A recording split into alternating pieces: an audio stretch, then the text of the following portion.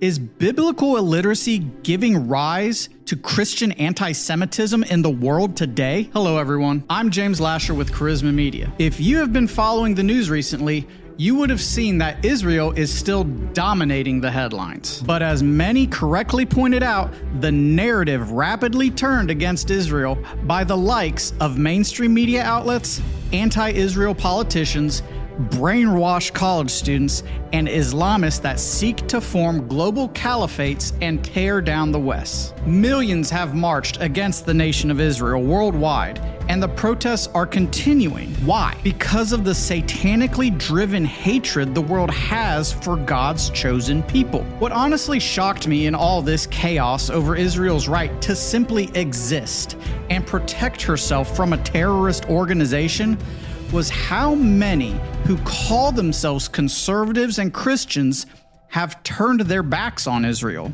Charisma columnist Dr. Michael Brown has addressed this surprising hostility towards Jews, and he highlights multiple causations for this hostility, a large factor being replacement theory.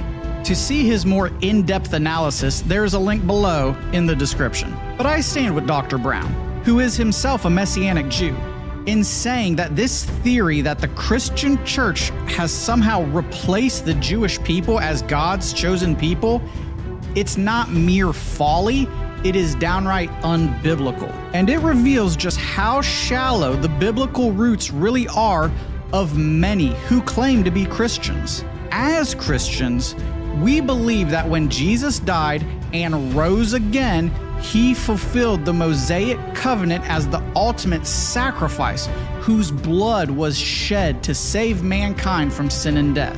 It did not, nor did Jesus ever claim that it fulfilled the Abrahamic covenant. The Bible says in Genesis 12, verse 1 through 3, "Now the Lord said to Abram, go from your country, your family, and your father's house to the land that I will show you. I will make you a great nation. I will bless you and make your name great, so that you will be a blessing. I will bless them who bless you and curse him who curses you. And in you all families of the earth will be blessed." We're going to double back to this verse in just a minute. Don't worry. Much of the resistance to sending aid and support to Israel is not located only on the anti-Semitic left side of the aisle. There is a large movement on the right stemming from the America First movement that is against this as well. Let me say, first and foremost, there is nothing at all wrong with being patriotic. After 6 years in the military, I still love my country and think she is worth fighting for. But American greatness can never be restored without corporate repentance before the Lord God in heaven. It is impossible. What the America First movement is missing is that if they truly want to see America spiritually, economically, politically, and socially rejuvenated, then it would be in our best interest to provide Israel with all the support they need. Why? Because of the Bible verse we just read in Genesis.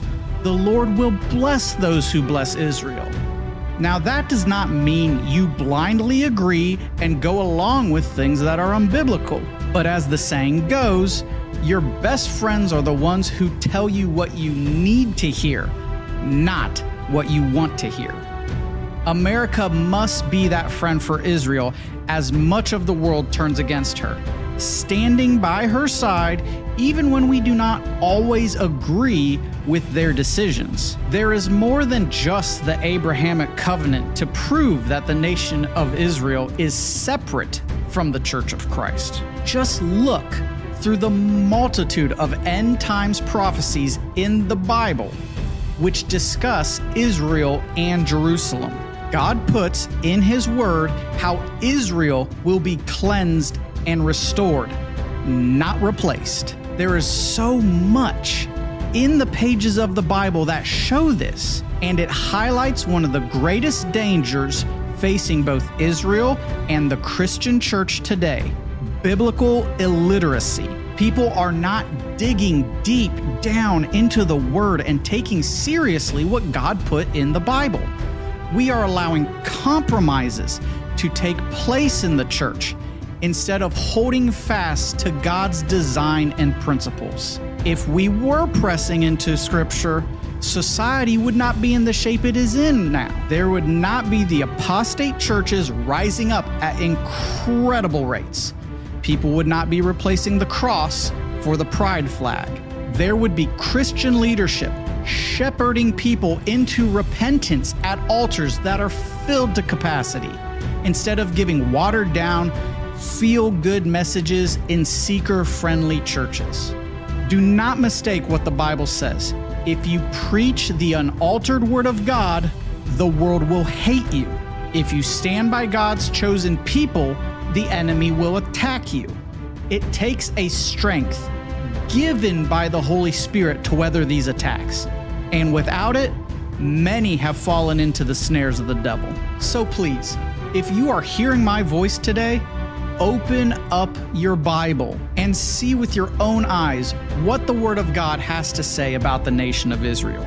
We are living in quickened times. Things are happening at a rate unseen before in human history. And to truly understand the depth and critical importance of these days, they must be viewed through a biblical lens. Thank you for watching. I'm James Lasher with Charisma Media. God bless you.